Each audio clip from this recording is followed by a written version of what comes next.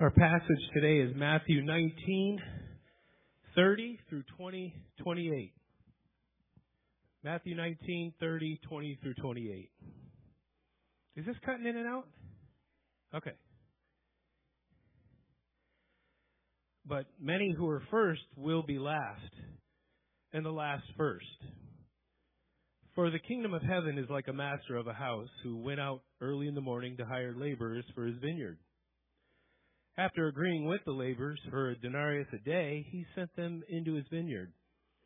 And going out about the third hour, he saw others standing idle in the marketplace. And he said to them, "You go into the vineyard too, and whatever is right I will give you." So they went. Going out again about the 6th hour and the 9th hour, he did the same. And about the 11th hour, he went out and found others standing. And he said to them, "Why do you stand here idle all day?" They said to him, "Because no one has hired us." He said to them, "You go into the vineyard too." And when evening came, the owner of the vineyard said to his foreman, "Call the laborers and pay them their wages, beginning with the last up to the first." And when those hired about the 11th hour came, each of them received a denarius. Now when those hired first came, they thought they would receive more. But each of them also received a denarius. And on receiving it, they grumbled at the master of the house, saying, "These last worked only 1 hour, and you have made them equal to us, who have borne the burden of the day and the scorching heat." But he replied to one of them, "Friend, I am doing you no wrong. Did you not agree with me for a denarius? Take what belongs to you and go. I choose to give to this last worker as I give to you. Am I not allowed to do what I choose with what belongs to me? Or do you begrudge my generosity? So the last will be first, and the first last." And as Jesus was going up to Jerusalem, he took the 12 disciples aside, and on the way he said to them, "See, we are going up to Jerusalem, and the Son of Man will be delivered over to the chief priests and scribes, and they will condemn him to death, and deliver him over to the Gentiles to be mocked and flogged and crucified, and he will be raised on the third day." Then the mother of the sons of Zebedee came up to him with her sons, and kneeling before him, she asked him for something. And he said to her, "What do you want?"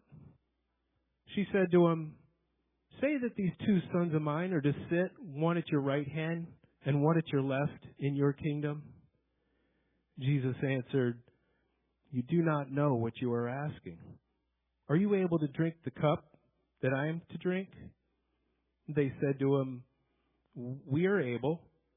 He said to them, "You will drink my cup, but to sit at my right hand and at my left is not mine to grant, but it is for those for whom it has been prepared by my Father." And when the 10 heard it, they were indignant at the 2 brothers.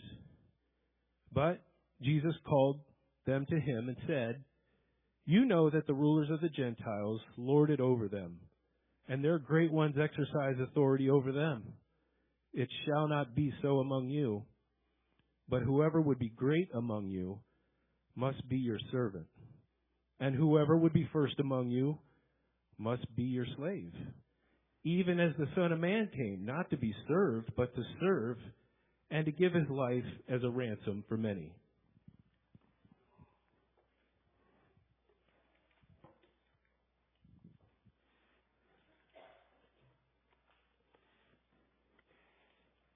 In the kingdom of heaven, the last will be first. We recognize that first Christmas, we heard the angels sing, "Glory to the newborn King." And friends, if a king was born, the king brings with him a kingdom. And so we've continued through the Advent season our study of Matthew's Gospel, specifically asking the question, what is this kingdom like? What is the kingdom of heaven like? What is the kingdom of the King who was born that first Christmas? And today we learn that in the kingdom of heaven, the last will be first. And we learn this in three ways in today's passage: a proverb, a parable, and then the practice. So for those of you that like notes and like alliteration like us pastors do, there's three P's: a proverb, a parable, and then the practice. And first we find the proverb. The proverb is offered twice, almost word for word in this passage. We find in chapter 19, verse 30, "But many who are first will be last, and the last first." And then again in Matthew 20, verse 16, "So the last will be first, and the first last." And so we ask, well, what does the proverb mean? What does this proverb mean? Well, you'll notice that sandwiched between the two statements of the proverb is a parable. So the parable is actually given to us in order to explain or to illustrate what the proverb means. And the parable, as we heard Kevin read for us, is about a vineyard owner who's hiring and sending workers into his vineyard. Now, the Jewish workday started at 6 a.m. and it went until 6 p.m., 12 hours, and they did that 6 days a week, except for on the Sabbath, which was a day of rest. And so we find the master of the vineyard going out into the workplace and hiring workers at different times throughout the day. The first group that he hires was in the early morning, presumably 6 a.m., as the day began. And then it says he went out in the third hour, which would be 9 a.m., the 6th hour, noon, the 9th hour, 3 p.m., and finally the 11th hour, which would be 5 p.m. Now understand that while there are 5 different times of hire in the parable, there's really only 2 categories of laborers that Jesus is letting us know about in the parable. We have those who were hired first, and then we have everybody else. We have those who are hired first and then everyone else. I say this because in the parable, we find where does the complaint come from? The group that was hired first. And who are they complaining against? Everybody else. They're grumbling against all of the other workers. Also, we notice that the first group of workers, those hired early in the morning at 6 a.m. at the beginning of the day, are the only ones with whom the wage was made clear. Think about verse 2. After agreeing with the laborers for a denarius a day, the master sent them into his vineyard. Now you need to understand, a denarius a day was not normal worker pay. Maybe if you were a skilled laborer, that would be a normal pay. But for an unskilled laborer like these men, a denarius a day, friends, was not just a fair wage. It was a generous wage. And in fact, when the master said to them, "Yeah, come work in my fields today, I'll give you a denarius," they probably jumped at it. "A denarius? Seriously? Yeah, I'm there." Because that was a generous wage. And so we only find that the first group heard about the denarius, had the wage set, because notice the other groups, there's no wage actually listed. Verses 3 and 4, going out at the third hour, he saw others standing idle in the marketplace. He said to them, "You go into the vineyard too, and whatever is right, I will give you." Whatever is right, I'll give you. So unlike the other groups of workers, we find that the first group was absolutely clear on what the master had promised. And in fact, they agreed that the wage was not only fair, but even generous. And in the end of the parable, we only hear the first group complaining against all the other groups. So this parable is really about the 2 groups. The first group hired, and then everyone else sent out later. Now in the parable, at the end of the day, when the wages were to be paid, those who were hired last, those who were hired at the 11th hour, which would have been 5 p.m., and who worked 1 hour, were paid first. And they are each given a denarius for their work. And in the same way, we hear the master paid all of the other workers hired throughout the rest of the day the exact same wage, a denarius for their work. So then comes the first group of laborers. Verse 10. Now when those hired first came, they thought they would receive more. But each of them also received a denarius. Now, friends, that's exactly what they agreed to. That's exactly what the master had promised them. That's the same wage that they thought at first was a really generous wage. And now we hear them grumbling against the master. Verse 12, these last worked for only 1 hour, and you've made them equal to us who've borne the burden of the day and the scorching heat. Friends, a denarius a day for unskilled labor is a generous wage, but a denarius for an hour? A whole day's wage for 1 hour of work? The laborers object. They go, look at all we've done. Look at everything we endured. And you're going to give us the same payment as those who worked for only 1 measly hour? And the master responds in verse 13. He says, friend, I'm doing you no wrong. Didn't you agree with me for a denarius? The master says, listen, I've given you exactly what I promised you, exactly what you agreed to, and exactly what you thought initially was oh so generous when I first offered it to you. The master's done them no wrong. These workers they deserved no more than they received from the master. Then why did they come expecting more? Why did they come expecting more? Because, friends, they misunderstood the generosity of the master. They misunderstood the generosity of the master. The master explains his equal payment in verses 14 and 15. He says, take what belongs to you and go. I choose to give to this last worker as I give to you. Am I not allowed to do what I choose with what belongs to me? Or do you begrudge my generosity? Notice twice the master says, I choose.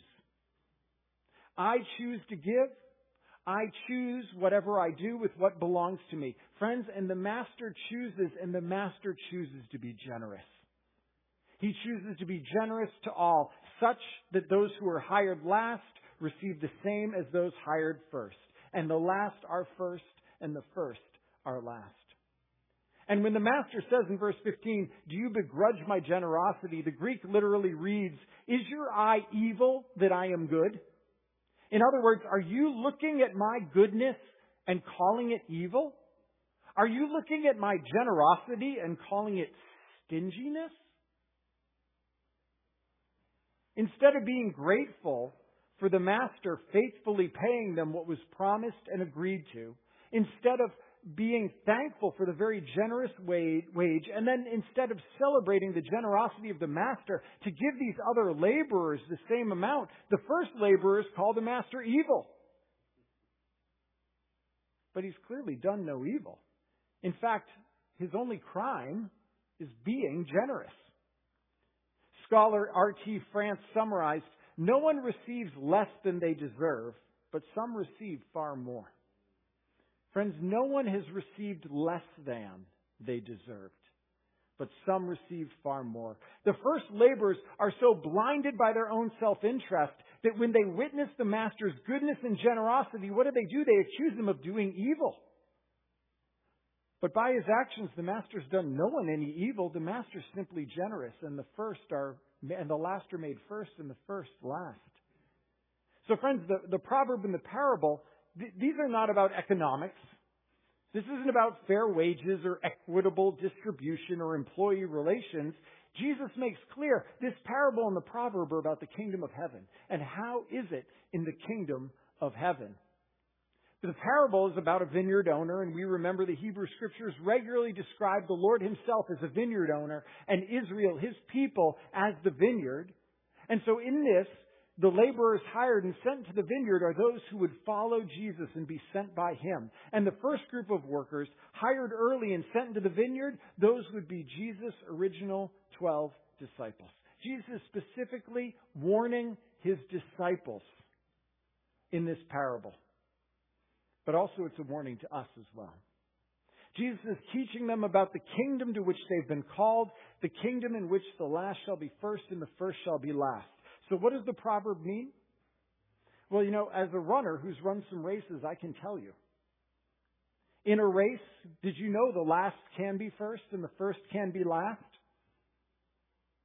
It happens if everybody finishes at the same time. If the race ends in a dead heat, then the last is the first, and the first is also the last. Because everyone finishes the same, and so everyone gets the same reward. And that's what this parable is saying. No matter when they were hired, no matter how long they worked in the vineyard, no matter what they endured during their work, all received the same payment. The last are first, and the first are last. All who are called and sent by Christ to labor in His vineyard receive the same generous wage. The same promised reward, eternal life. For in the kingdom of heaven, the last shall be first and the first last. Everyone finishes the same. Our problem, though, is that we begrudge the King's generosity.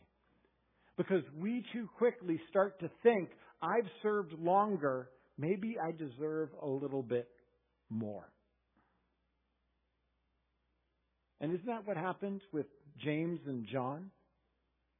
In verses 20 through 23, James and John make an appeal to Jesus through their mother. So we find first that there were helicopter parents in the first century. So James and John make an appeal through their mother, and the appeal is for a little bit more. For an increase in their wages. Verse 21, Jesus says to their mother, "What do you want?" And she says to him, "Say that these two sons of mine are to sit, one at your right hand and one at your left, in your kingdom." You see, friends, James and John come and they say, hey, we've endured the burden in the heat of the day. We've served all day long. So when your kingdom comes in its fullness and payment is made, we'd like to receive just a little bit more. How about seats of power? I mean, it's only right that we who've labored the longest and endured the most should also receive the most. And in that way, don't James and John sound a lot like the first group of workers in the parable of the vineyard? And in fact, I believe that in verse 24, when we hear the other disciples are indignant with the brothers, I don't think it's because they had purer motivation than the brothers. I think they were mad the brothers got to Jesus before they did. Because, friends, we're tempted. We're tempted to think, oh, look what I've done. I deserve a little bit more. There's a temptation to believe you deserve more than the agreed upon payment. The temptation to believe that the generous wage that God offers us all is really kind of stingy. It's the temptation to believe that the good God might have somehow done you evil. I mean, friends, you've heard people accuse God of being unfair. I served God faithfully for so many years, so He should have saved my job. He should have rescued my reputation. He should have protected my innocence. He should have saved my child's life. I've given so much to the Lord, so God should give me healing. He should give me a husband or a wife. He should give me a child. He should give me another job. I've done it all right, where so many other people have done it the wrong way. So God should reward me with success and freedom and a family and ease and health and prosperity. And if He doesn't pay you a greater wage in recognition of all the work you've done, of all that you've endured as you labored during the heat of the day, then God is not fair. He's unjust. And we begin to grumble against the Master. Really, friends, has the King given you any less than He promised to give you? And in fact, has the King not given you more than you deserve? A generous wage, eternal life. Friends, beware of entitlement. Beware of believing that you are entitled to and demanding then more. Beware of accusing the good God of doing you wrong, of doing evil. Beware of calling the generous reward of God stingy. Beware of thinking, well, why should I receive the same? Why should I receive no more and no less than him or than her? Why should I receive no more than those who served only a short time? Why shouldn't I receive more than whose service was easier than mine? Why shouldn't I receive more than whose service was less than mine? Friends, don't begrudge the generosity of God. Because the truth is that God is generous, and none of us deserve the rewards that He gives us. None of us deserve the generous reward that the Lord offers.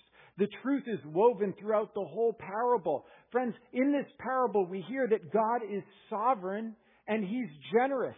Because what does he do? He sovereignly initiates in this parable. He sovereignly goes to the marketplace. He selects. He invites those that he wants to come serve in his kingdom. The master sets the terms of service. The master offers the reward for service, and it is a generous and a good reward. Friends, the truth is that none in the parable deserved the generosity that the master offered them. As we noted earlier, those who worked the full 12 hours didn't actually deserve a full denarius. That was a generous wage. They didn't deserve that. It was a ridiculously generous wage. So in fact, none who went into the field and worked in the vineyard that day deserved the wage they received. The vineyard was generous to everyone. And he made the first last and the last first. Because God is generous with his rewards. And friends, we know that God is generous because consider. If you gave the Lord 50 years of service, would you then deserve eternal life? Would that earn you heaven?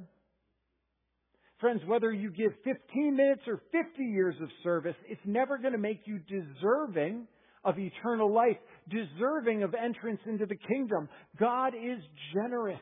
He rewards us far more than we deserve, and as such, the last is first and the first is last. All cross the finish line the same, and all are rewarded the same. The proverb and the parable both clearly teach us that in the kingdom of heaven, friends, there's no place for entitlement. There's no place for envy. There's no place for jealousy. Rather, as we've heard in other parables before this, the kingdom of heaven is marked by humility. Humble yourself. Humble yourself in the sight of the Lord. But what does this truth, the truth of the proverb and the parable, look like as we practice it? Friends, I think that's what we find at the end of this passage in verses 25 through 28. So Jesus calls his disciples and he says, let's put this into practice. You know that the rulers of the Gentiles lord it over them, and their great ones exercise authority over them. Shall not be so amongst you. But whoever would be great amongst you must be your servant. Whoever would be first among you must be your slave. Even the Son of Man came not to be served, but to serve, and to give his life as a ransom for many. Friends, did you notice how Jesus applied the proverb and put it into practice in this passage? Again, if the proverb is, the last shall be first, and the first shall be last, then the practice is in verses 26 through 27. Whoever would be great amongst you must be your servant, the last. And whoever would be first amongst you must be your slave. The last first, the first last. Friends, in the kingdom of heaven, the last is first, the first is last, the servant is the greatest, the humble is exalted. Jesus says, look, I'm the king, and this is how I came. I didn't come to be first. I came to be last, and I served. And if you follow me into my kingdom, you must do the same. Friends, it explains why Jesus, in between these two events, he's teaching about his death in verses 17 through 19. And then he asks James and John in response to their question, he says, can you drink the cup that I'm going to drink, the cup of suffering that I just told you about? Friends, if we follow Jesus, it's not to glory, it's to service, it's to suffering, it's to humility. Because in verse 28, we follow the Son of Man who came not to be served, but to serve, and to give his life as a ransom for many. And as such, friends, according to verse 23, we who follow Christ will drink his cup. We will suffer. We will be humiliated. We will serve. And we will love. We will suffer as he suffered, serve as he served. The first will become last, and the last first. The kingdom of heaven is about humility. So as we sang, humble yourself in the sight of the Lord, that he may lift you up. The last made first, the first made last, the servant made the greatest. But friends, humility and service are so much easier to talk about and sing about than they are to live out. But we are called to humility. You see, we quickly grow entitled. We think we deserve more, and we quickly grow envious or jealous of those who seem to have easier service or lesser burdens. We quickly seek endowment, power, authority, recognition in this life because of who we are and how we've served the Master. But church, we're called to follow Christ in humility. Humble ourselves that He Himself might lift us up in His time and in His way, just as Christ Himself came humbly. For even the Son of Man came not to be served, but to serve and give His life as a ransom for many. It says the Son of Man came. Friends, the Son of Man was a royal figure from Daniel chapter 7. A royal figure who would come and He brings the kingdom. And all who serve Him will become like Him. And that Son of Man humbled Himself. The King served us. And friends, Jesus' identity and mission are encapsulated in the final 3 words of verse 28. A ransom for many. Ransom for many. Friends, the words ransom signifies payment. A payment given to set sinners free. For indicates substitution. He stood in our place. He took our penalty. He bore our debt. And Jesus did this for many because the Lord is generous. And He generously offers the life of His Son for us, for the many, for all who would receive Him, for those who are called as laborers into the vineyard, were promised the reward of eternal life. Friends, understand the glorious generosity and the beauty of the gospel. Our God is not stingy but generous. Salvation is a gift beyond anything we deserve, yet Jesus humbled Himself, served us, became our ransom so that we might receive. And now we who follow Him into His kingdom, we humble ourselves. Let us be done with entitlements, done with envy, done with endowment seeking. For in the kingdom of heaven, friends, the last is first, and the first is last, and the servant shall be the greatest. And if you're here this morning in person or online, and you've never received the generosity of the Lord, know that it's not too late. The Master is still hiring. He's still hiring those to go into the field, to work for Him, and to receive the same promised reward. For the last shall be first and the first last. And church, as we remember our King who didn't come to be served but to serve, give thanks. Give thanks for the generosity of God who gives us far more than we deserve. Give thanks for Christ who is a ransom for many, for you and for me, so that we could receive what we didn't deserve, salvation. And church, we go forth now. We go forth to serve and follow our King, to serve in whatever circumstance we find ourselves, grateful for the generous reward of eternal life, and remembering that in the kingdom of heaven, the great will be the servants, and the last shall be first. And so we go, following our King. Let's pray. Father, thank you. Thank you for your generosity. We don't deserve any wage, but yet you so generously give. And you so generously give to all without finding fault. You generously give far more than any of us deserve. And you gave most perfectly your Son, Jesus Christ, who we celebrated Christmas. The Son who came to give Himself as a ransom that we might receive eternal life. Father, we give thanks. Help us to follow Him, to follow His example, and to humble ourselves before you, that we might be lifted up. In Jesus' name, amen.